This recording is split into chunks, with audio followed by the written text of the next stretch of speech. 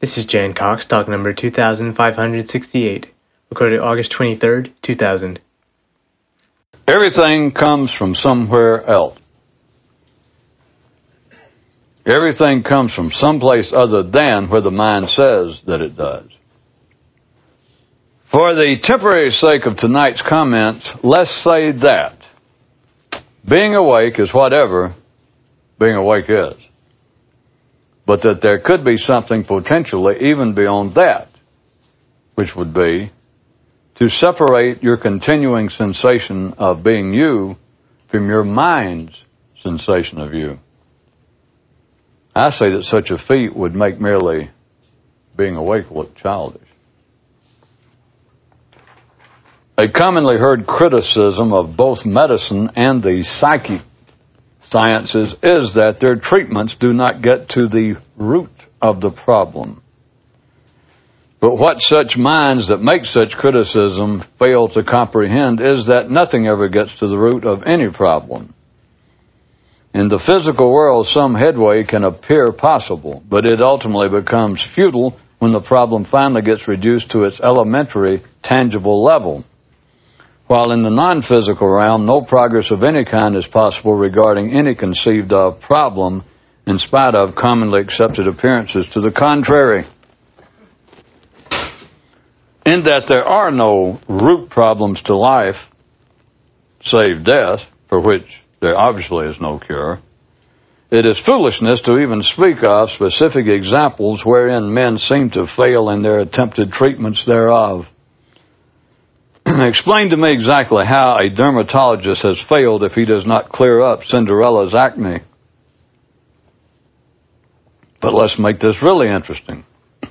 Consider how your thoughts say that you have again failed whenever your one thought of awakening comes to mind and momentarily displaces any others.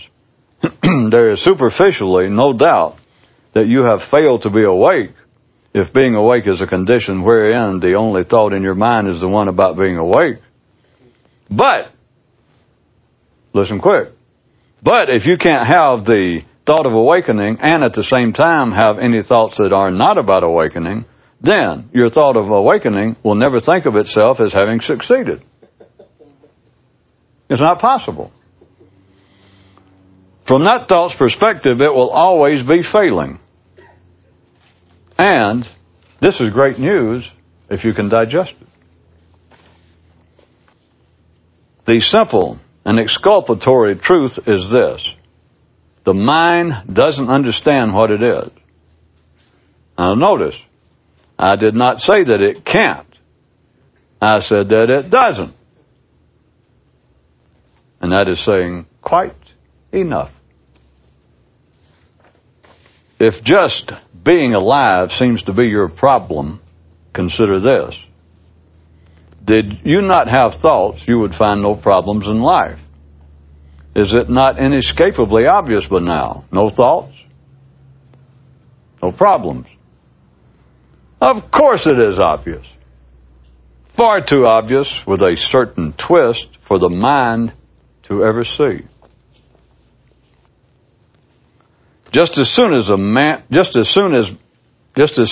man began to think, he had problems.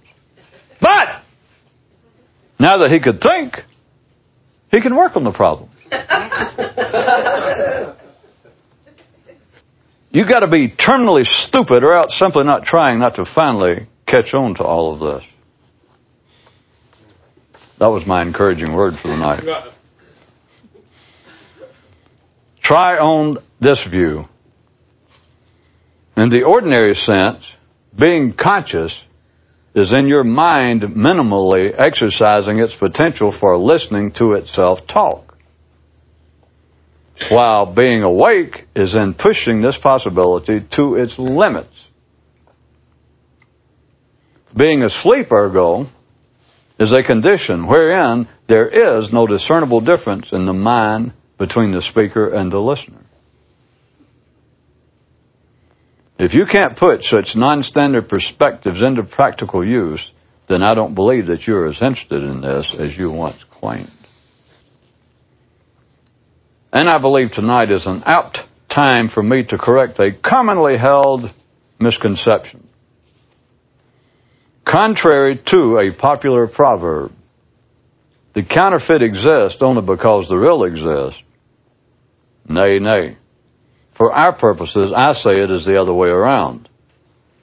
That the mind takes as being real and true about itself, that what the mind takes as being real and true about itself is accepted by the mind only because of the widespread presence of beliefs about it that are false and untrue. If aspartame didn't exist, there would be no sugar. If the air was not thick with mistaken notions about becoming awake and enlightened, you would not now be attempting same. Seeing this activity all the way through and getting finally to the bottom of it, for real, requires the appearance of sham ways of achieving it, which are the only ways. Got it? And finally, whenever you catch yourself feeling generally irritated over the mere fact of existing, ask yourself this. If you had not lived, how would you have spent your time?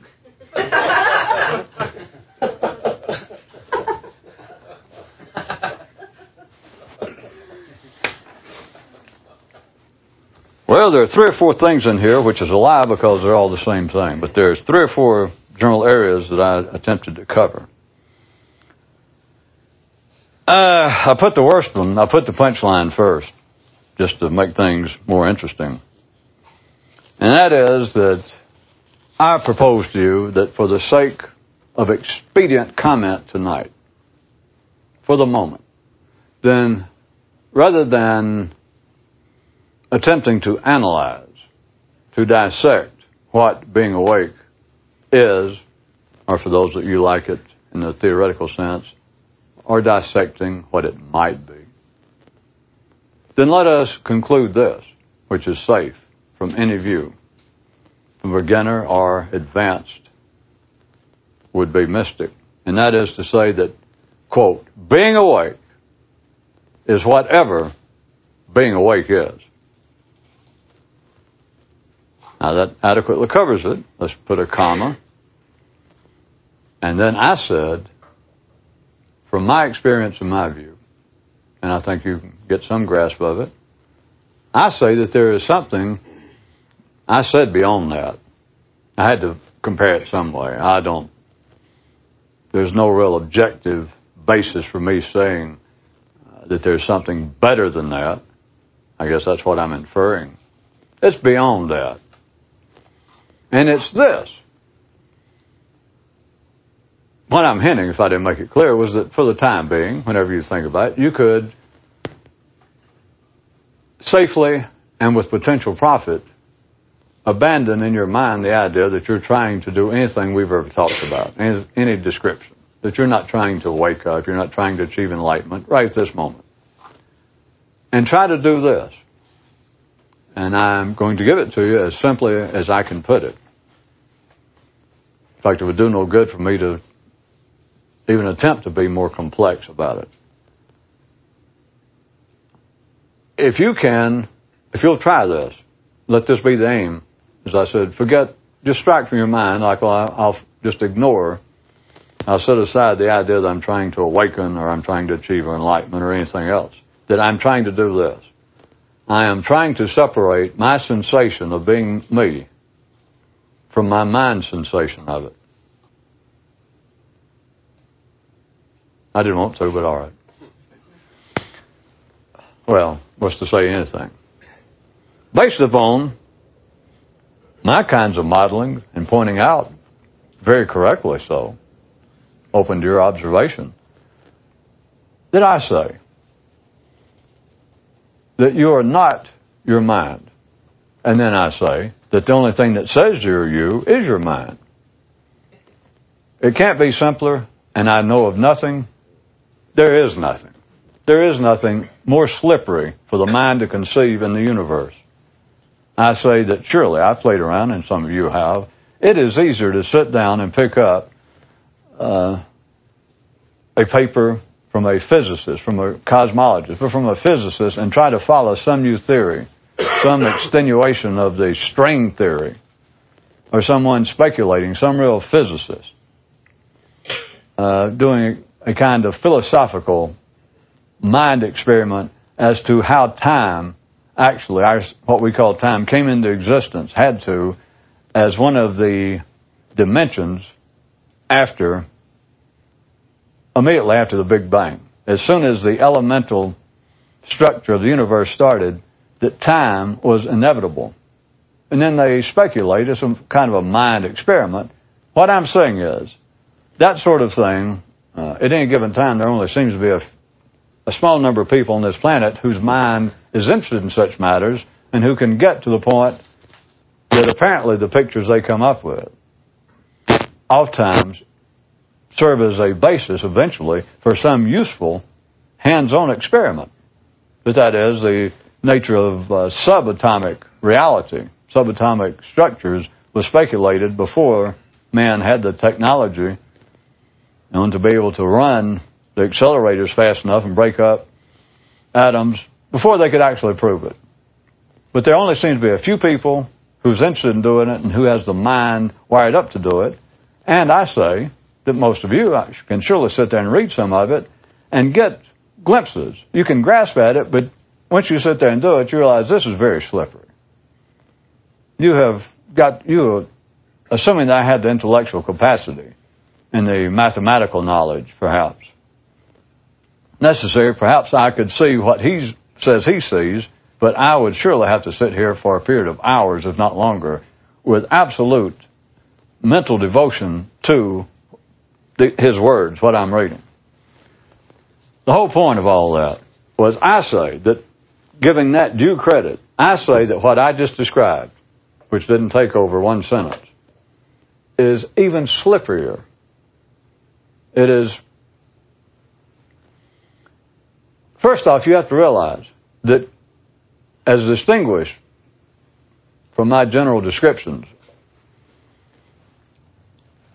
of what man thinks he is and what he is and where the sensation of what he is comes from, which is strictly in the part of his brain that so-called thinks, that in spite of the way I've described it, you have some sensation of you apart from the mind. And I know of no way to describe it. If I was talking to ordinary people, they wouldn't understand why I was hesitating. They'd go, well, hell, everybody has a sensation that they're themselves, because we are ourselves. I know myself. What are you getting at? They are far too crude. What you normally live with, what you're normally aware of, is your mind sensation, which is simply your thinking going on. The thinking that goes on in your brain, that is your sensation of you. I say that there is another sensation of you. And I say that if you can separate the two, that is something beyond merely waking up. Or I can say that's the ultimate. That's where waking up would go if people kept on with it. I'm giving you the benefit while I was quiet and assuming that all of you are sort of playing with it. Do you realize you can't play with it? Well, if it would encourage you, I would put it another way, not incorrectly, that this is a better description down below the atomic level, metaphorically speaking, of what all of this is about. I can say that, again correctly, as I have often done of late, that the whole purpose, someone striving no matter when or where and under what language and what culture and etc., striving for enlightenment, the inner liberation, etc., all that person is involved with, whether they ever understand it or not, is that they are attempting, that person is attempting to understand the nature of their mind. Or put a bit more complexly, their mind is attempting to look at itself. Their mind is attempting to understand itself. I've surely said that a couple of thousand times over the last couple of years, but if you don't see that by now on your own, at least when I mention it, if it is not now just a continuing reality to you, then really, you're way behind. I wish you wouldn't do that. Catch up. Because that's all we're doing.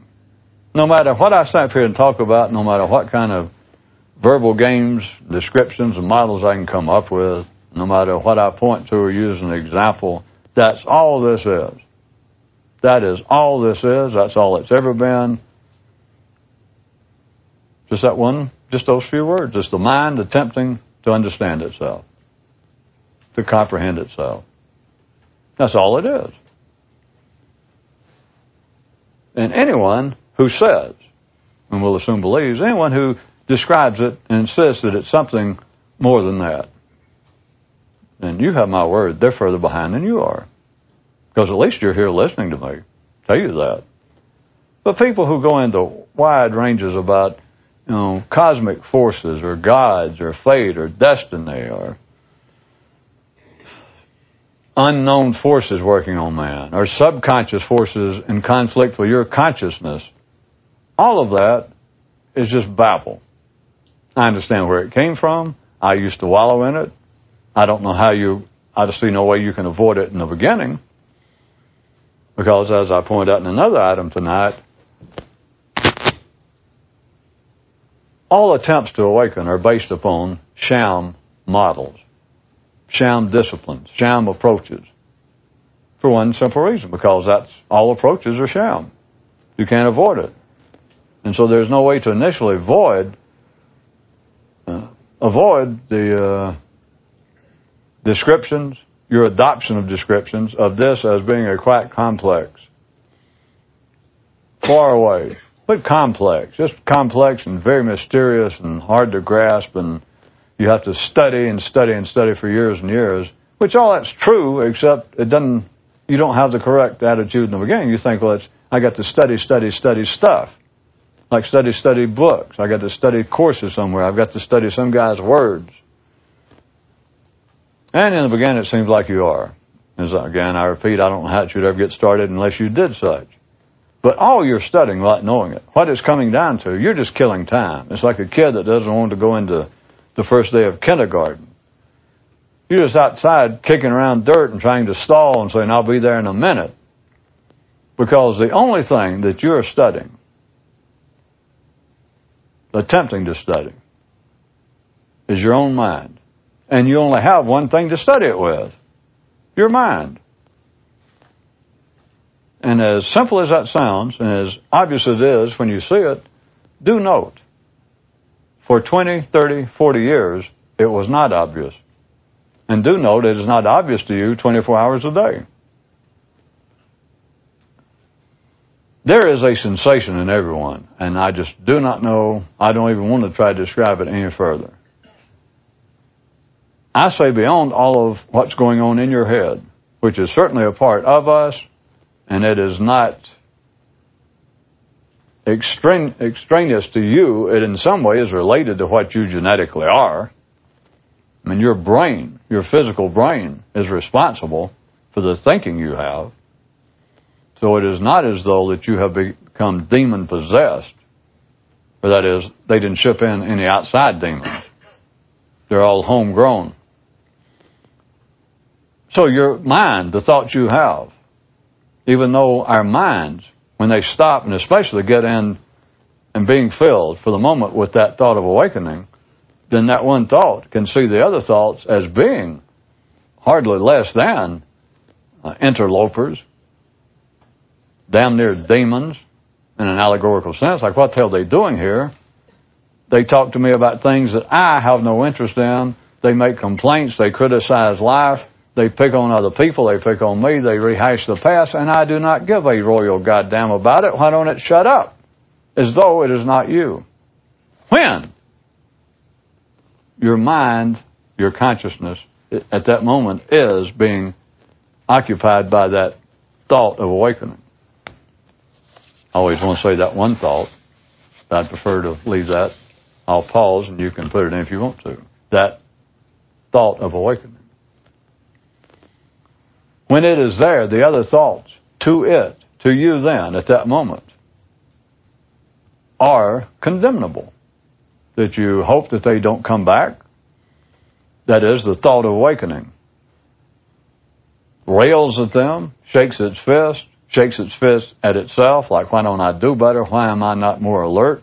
Why do I not guard the gates of the mind more vigorously so that such crap does not seep into my royal chamber?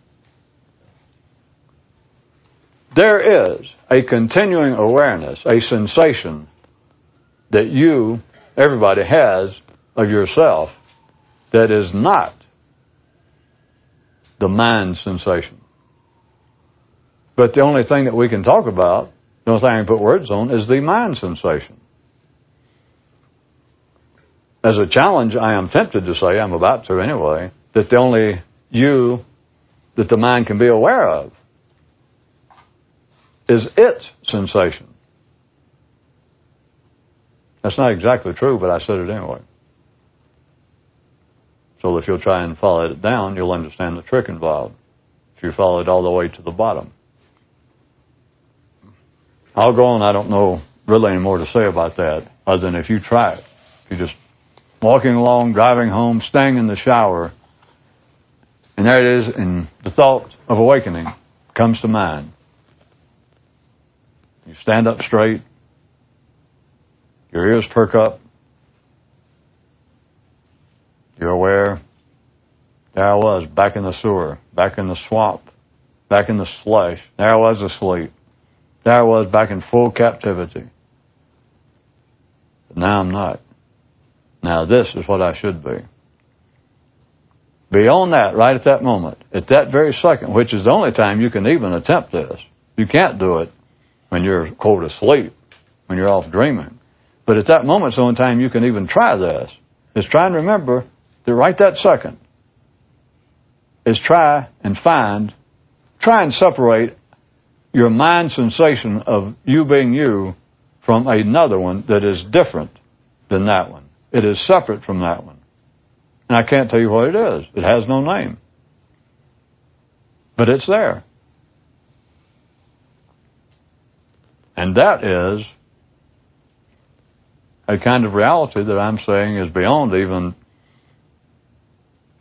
what is generally referred to as having waked up, having experienced enlightenment. Nothing wrong with the former, but this is really something a bit beyond that. And it's just really nothing else to say. The next part, this is going backwards, sort of. I offered to straighten out a misguided piece of proverbial wisdom. Now, I don't know whether it was that well known to all of you people, but I don't even remember the source, but it has been around for quite a while, and it was, if it did not originate in the so-called metaphysical literature, it was adopted there because I know that that's where I found it originally. Now, I believe I traced, anyway. It says that the counterfeit exists only because the real does. This allegory being based upon the fact, for instance, that there would be no such thing as counterfeit money unless we had real money. And you think about it, you go, yeah. Unless we had real money that was worth something, so to speak, at least in barter, was worth something in the theoretical marketplace of barter, if we did not have real, or if there weren't real gold coins, then no one would counterfeit coins and paint them with, airplane paint. Physics picked this up, and I have seen on more than one occasion gurus and would-be self-appointed teachers that were trying to identify themselves as being the real thing, and especially if they'd had some schism and somebody deserted them and started a competing system, that sort of thing, then it is not uncommon for somebody trying to protect their position, to play king of the mystical hill, to point at this other group and say, and identify them as being counterfeit. and say, but the only reason that the counterfeit exists is because of the real, that is them. That they left me. They took some of my ideas and that kind of stuff. Or I have seen it used as just a general overall apology for mysticism itself. Apology in the literary sense. That is, of some mystical writer having pointed out that yes, history and contemporary life is full of sham mystical systems. Fraudulent teachers, crackpot ideas, but don't let that. You can't take that as the final word, because the only reason these counterfeit methods of awakening exist is because the true method does exist. That there is a real way to do this. And of course, whoever says that, the inference being that they know what it is. But at any rate, that was why I brought it up. That you could believe, or you could, if you had heard this before, were familiar with it, that all of these sham systems, perhaps we'll assume that some of you or all of you had tried something and decided, well, this is not going to work, and that maybe you heard or you had read. That, don't be discouraged, because, sure, there are counterfeit paths to awakening around, but the only reason that they are counterfeit is because there are real ones, or people wouldn't even bother, whether they do it maliciously or just through stupidity and lack of understanding. But there would not be these counterfeit, sham paths to awakening were it not for the existence of real ways to awaken, or a real way. I said that for our use, from my view, the way I'm trying to talk to you, I say that they have it backwards. And knowing that that does not, shall we say, fit the parameters of logic. In case you don't know that parameters still, I hadn't seen a brand new dictionary. I guess they're going to finally give in. Never mind, it's getting too complicated. It wasn't worth it. It was one of my cheap shots of turning. Never mind. If I just say that it's the other way around, that defies logic. So what I said was, I pulled out the example, the only reason that I said that for our use, the opposite could be seen as being true. That it is not that the counterfeit exists because the real does, but the other way around. But in this way, the mind believes things about itself to be true and to be correct. Certain things. And I'm not saying fallaciously yet. I'm saying that everyone's mind, yours, people in general, but a man's mind believes, accepts things about itself to be true and correct because of the fact that it has heard untrue and false statements about itself. A few people on tape, I'm trying to look at the audience curious, are like, well, spotty results, I might add. Well, do I have to tell you what I'm inferring or what I was hoping? I'm sure, given enough time, all of you would have at least stumbled onto it. I guess. All right. Let's take it down to us, people like us. And I don't know how. I don't know what your general working model of what this is and what you're trying to do is. I can only assume. Well, I'm sure if you are actively in your own head still playing with this and not just listening to me, if it still occupies a sizable amount of your thought processes, then, whether you realize it or not, there is in you right now some sort of general working model, some picture of what this is. I just know it's true.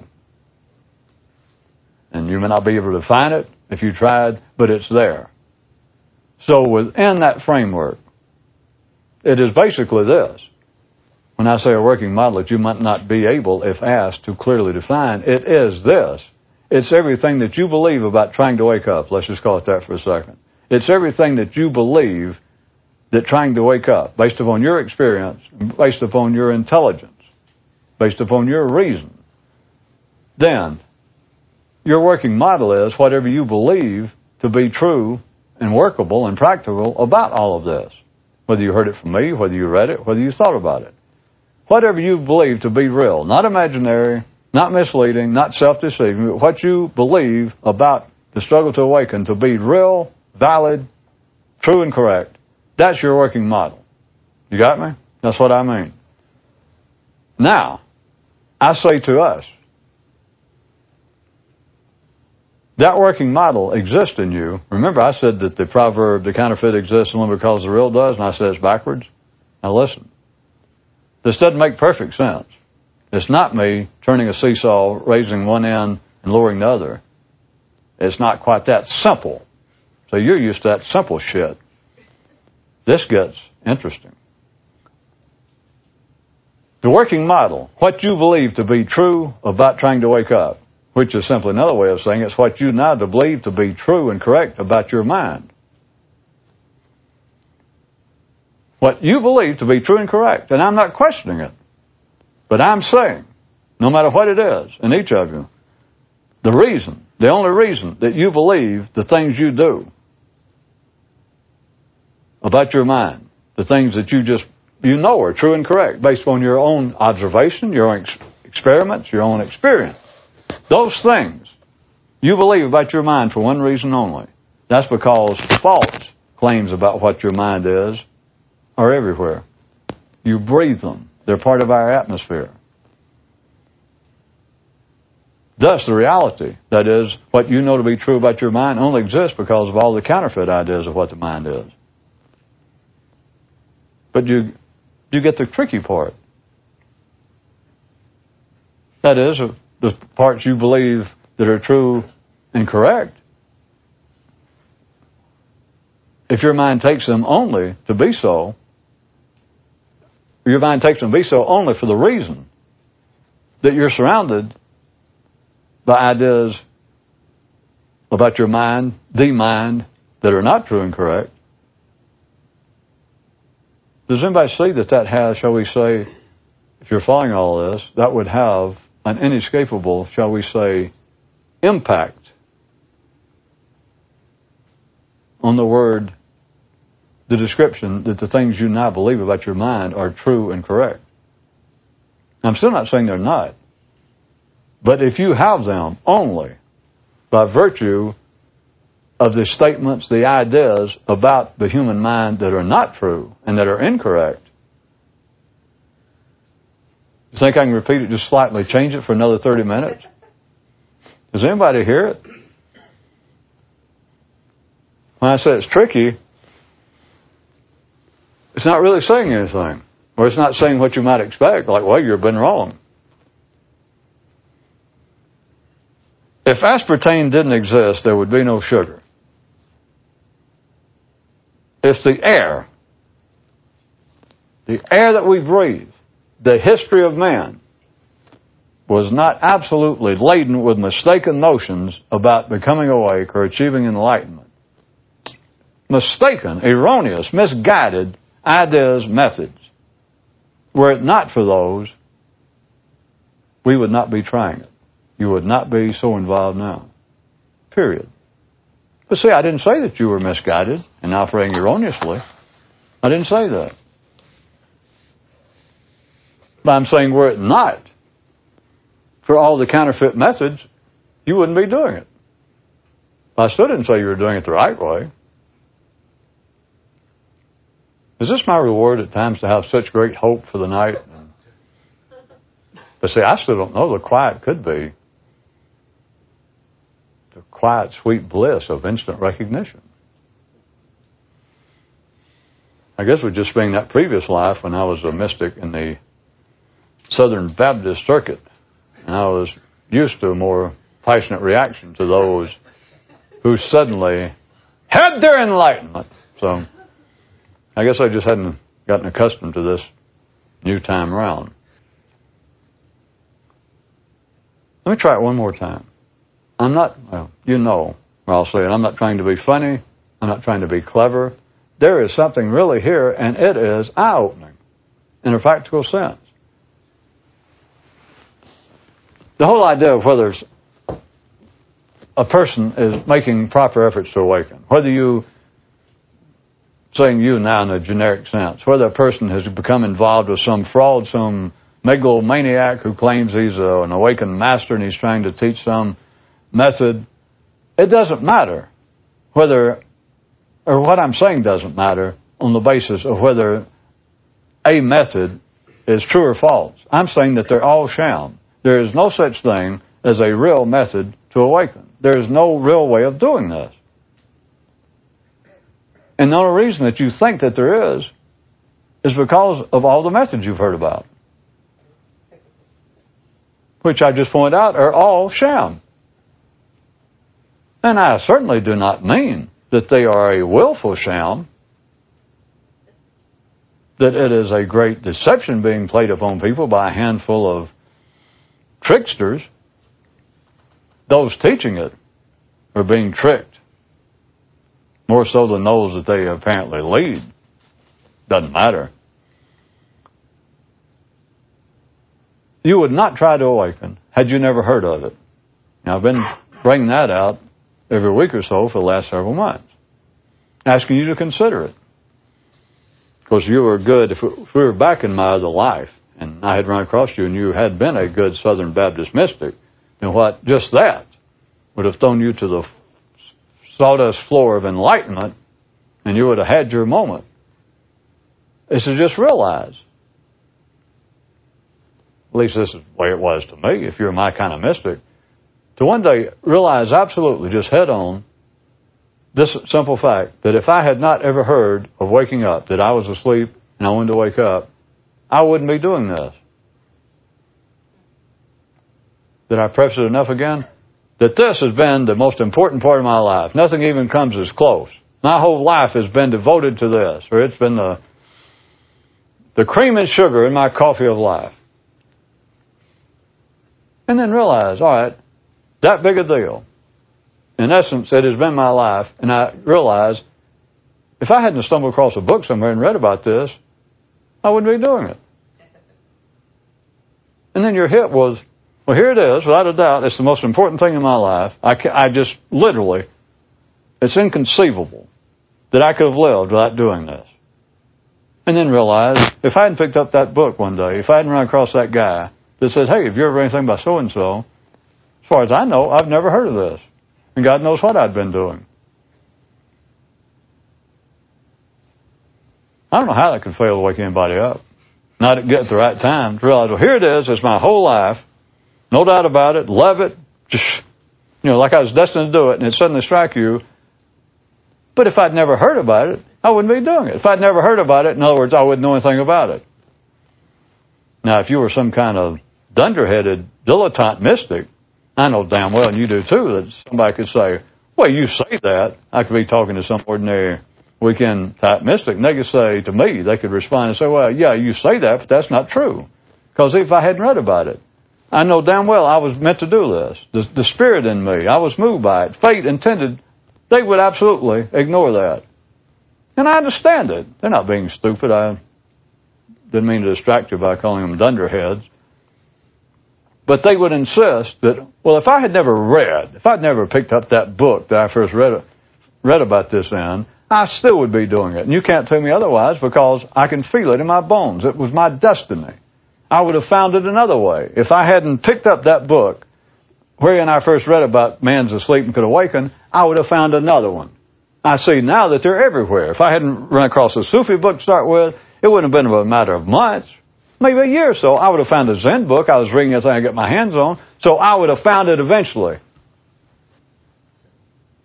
See, I'm not talking to them. Notice, I'm talking to you. I'm talking to you people that will put up with the height of unreason.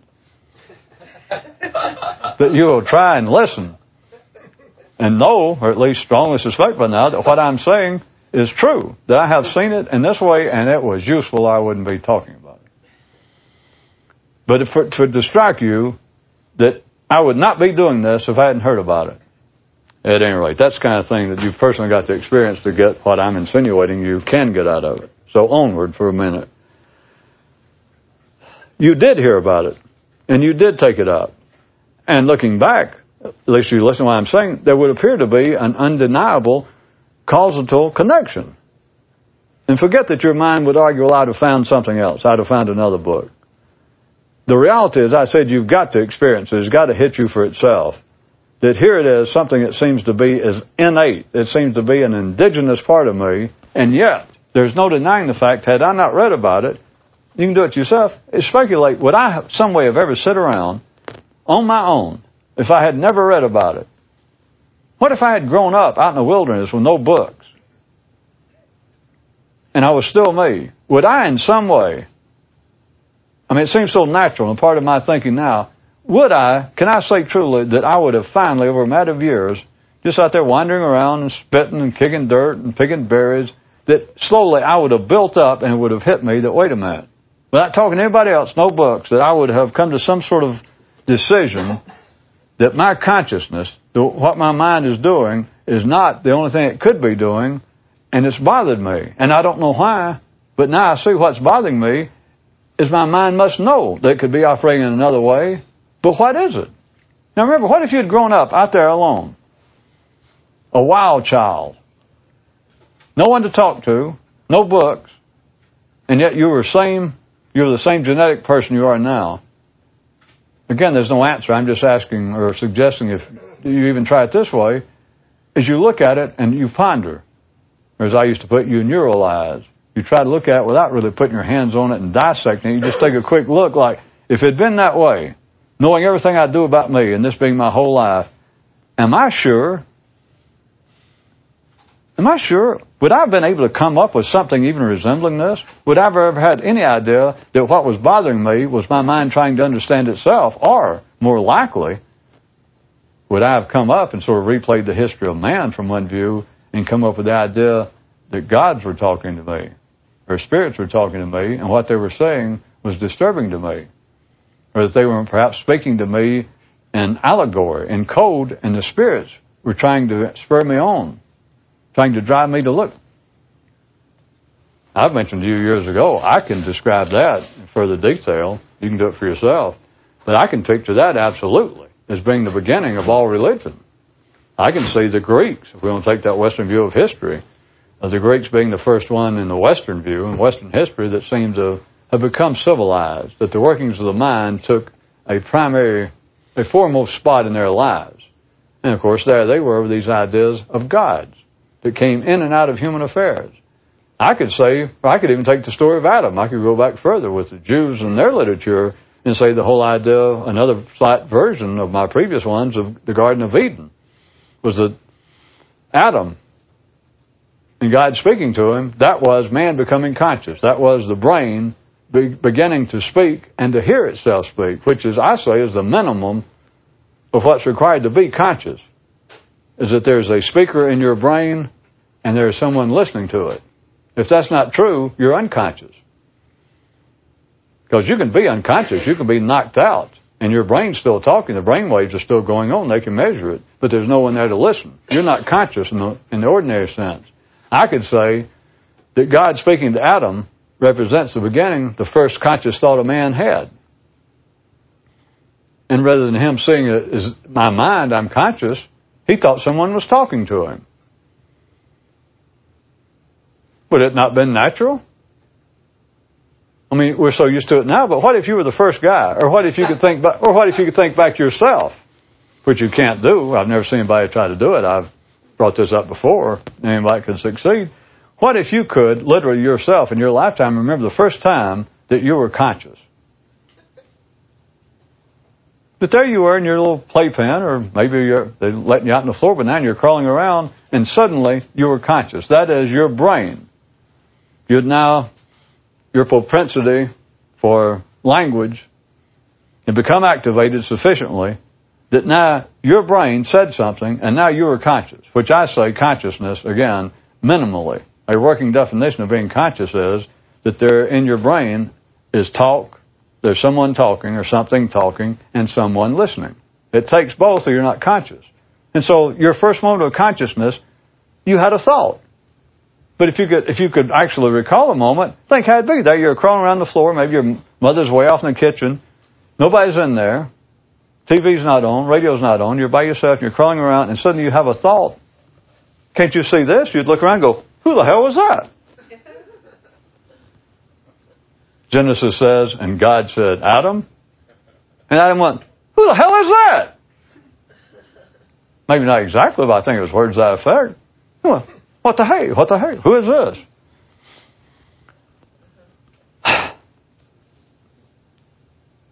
Where was I? Even I get off too far afield sometimes, don't I? Well, at least I don't feel bad if you didn't remember. Well, I was trying to wrap up something. Oh. I was saying the striking part, if you can experience yourself, is to realize in your own way what I'm putting in words, which does not clearly bring about the experience.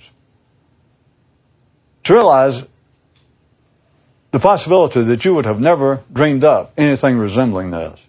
That the only way it came about, the only way is you read a book. And you might think, I wouldn't be surprised if you look at it this way, that most of you would probably conclude, I think it'd be safe to say this, most of you would probably conclude, had it not been for my continuing presence and being here on some kind of weekly and more so basis, somewhere that was convenient to you, I doubt that any of you would still be involved with this in any way. You might tell yourself that you'd still be reading books and working on your own. But I bet there would be nothing resembling your kind of involvement, even internally, were it not for me. And that is not a qualitative statement. It is simply that there seems to be outside input.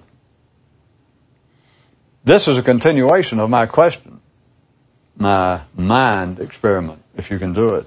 If I'd grown up a wild child, no other humans, and yet I'm the same genetic person I am now, would I have ever, in any way, had any notion of what it was that was bothering me, and would I have come up with any kind of tricks, methods, kinds of things I do now to myself inside my mind? Would I have come up with anything even close to it?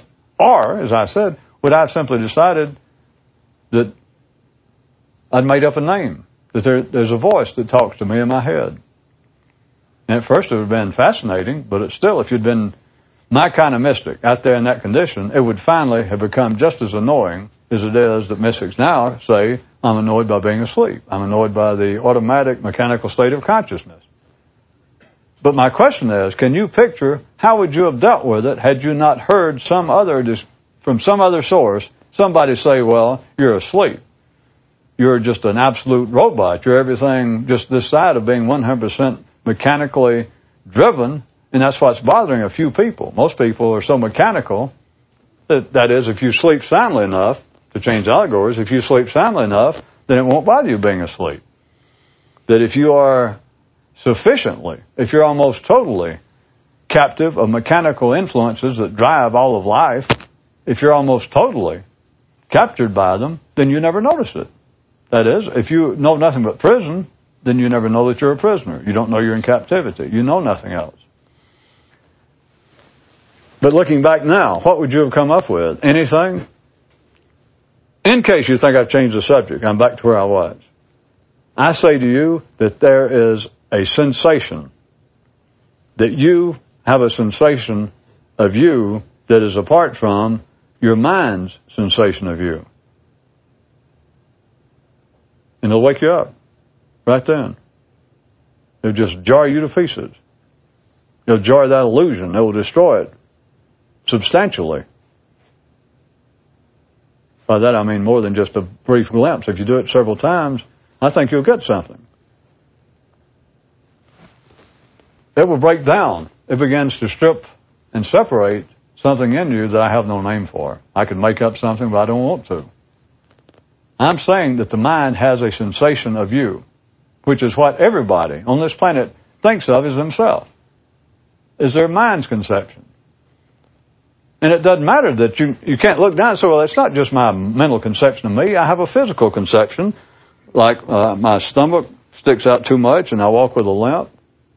That may be, but that's your mind sensation of you. No matter what you say, and an ordinary person wouldn't get that, and they would just argue and give up. It may be true. You may have a pot belly, you may have a limp, but that is not your sensation of you. That is your mind sensation of you. And I'm not saying it's incorrect, but there is another sensation that we have of ourselves. Another way that I got to it, that I've already encouraged on numerous occasions, is to ask yourself continually. I always find it useful for an example. It's like I get through and I say, okay, see you Friday. And I lay down the paper. People start getting up, moving about. It's for you to suddenly realize you're about to get up, and then you're not getting up, and then you turn to somebody and you're about to say something and you don't, is the question, once you do get up, or once you start to get up and decide not to get up, what made you do that? Where was the decision making in you? Who in you? What in you made that decision? And ordinary people. And you, if you don't watch it, you think, well, it was a mental decision. That seems to... What else is the mind going to say? If you can... The question about, why did I just do this? Now, I've done it for you before, but I'm telling you, I can't recommend it too highly. It is the most fun you can have at home by yourself. Except, of course, some of you men who've been between girlfriends too long. But it's to be sitting there and think, well, I'm thirsty. I'll get another cup of coffee. I'm enjoying this book. And it's, a good coffee I just made, I'll get another cup. You just picked it up and you realize that was the last sip. I'll get some. And you think, well, I'll finish this page. I'm right here in the middle of this page. So you set the cup back down, you read that page. And that was the end of that page, but the middle of a sentence. And so you reach for the cup again, you realize it's empty. I was going to get maybe even your muscles tense. You bend over a little. You go, wait a minute, let me see how far this. You turn the page. You finally get up and you get some coffee. Surely you know what I'm trying to get you to do. How did that happen? What happened? You can't answer the question. If you answer it, then you don't know what the hell I'm talking about. What happened? How did you finally get up? What made you finally get up? And don't say, well, I finally wanted the coffee so bad I got up. Shut up. What happened? Who am I? Who is running my life? That's the way to awaken. That's the way to get to the bottom of all this. And what I'm tried to describe tonight was simply another approach to the same end. That I'm telling you, and it's there, because the thing that I'm saying is the sensation of you that's separate from your mind sensation of you. It's that sensation of you that's as close as anything to an answer as to what makes you get up and get a cup of coffee finally. It wasn't your mind. It was not a mental decision. There's no such thing as a mental decision. Mathematics may get close, since it is, in a sense, the only thing that's the closest thing to a pure mental concoction. But there's no such thing as mental decision making. There's no such thing. It's not possible. But as I used to point to you, the mind's the last to know. First to speak and the last to know. Except when you say, all right, that was pretty good, but what are you going to say next? And your mind goes, gridlock. Change the subject. Get out of here. But if you keep looking, there is another sensation of you that's there all the time, and it is not the mind sensation. And I didn't say your sleeping mind sensation or your awakened mind. There is another sensation entirely, which puts the whole attempt to awaken, to change your state of mind on a different footing there for the moment. If you can just get your finger in there, it'll start to come apart. That there's your mind sensation of you, and then there's this other thing, which I don't know what to call it. And I'm not going to make up a name for it tonight. But it's there. You live by it. Everybody lives by it. Well, I was going to stop, but... well, I could... there's this other... well, it was too long. Yeah, but there's... Well, the time I was going to stop, but this, there was page 8 was, well, no, maybe next. Well, you want me to do it?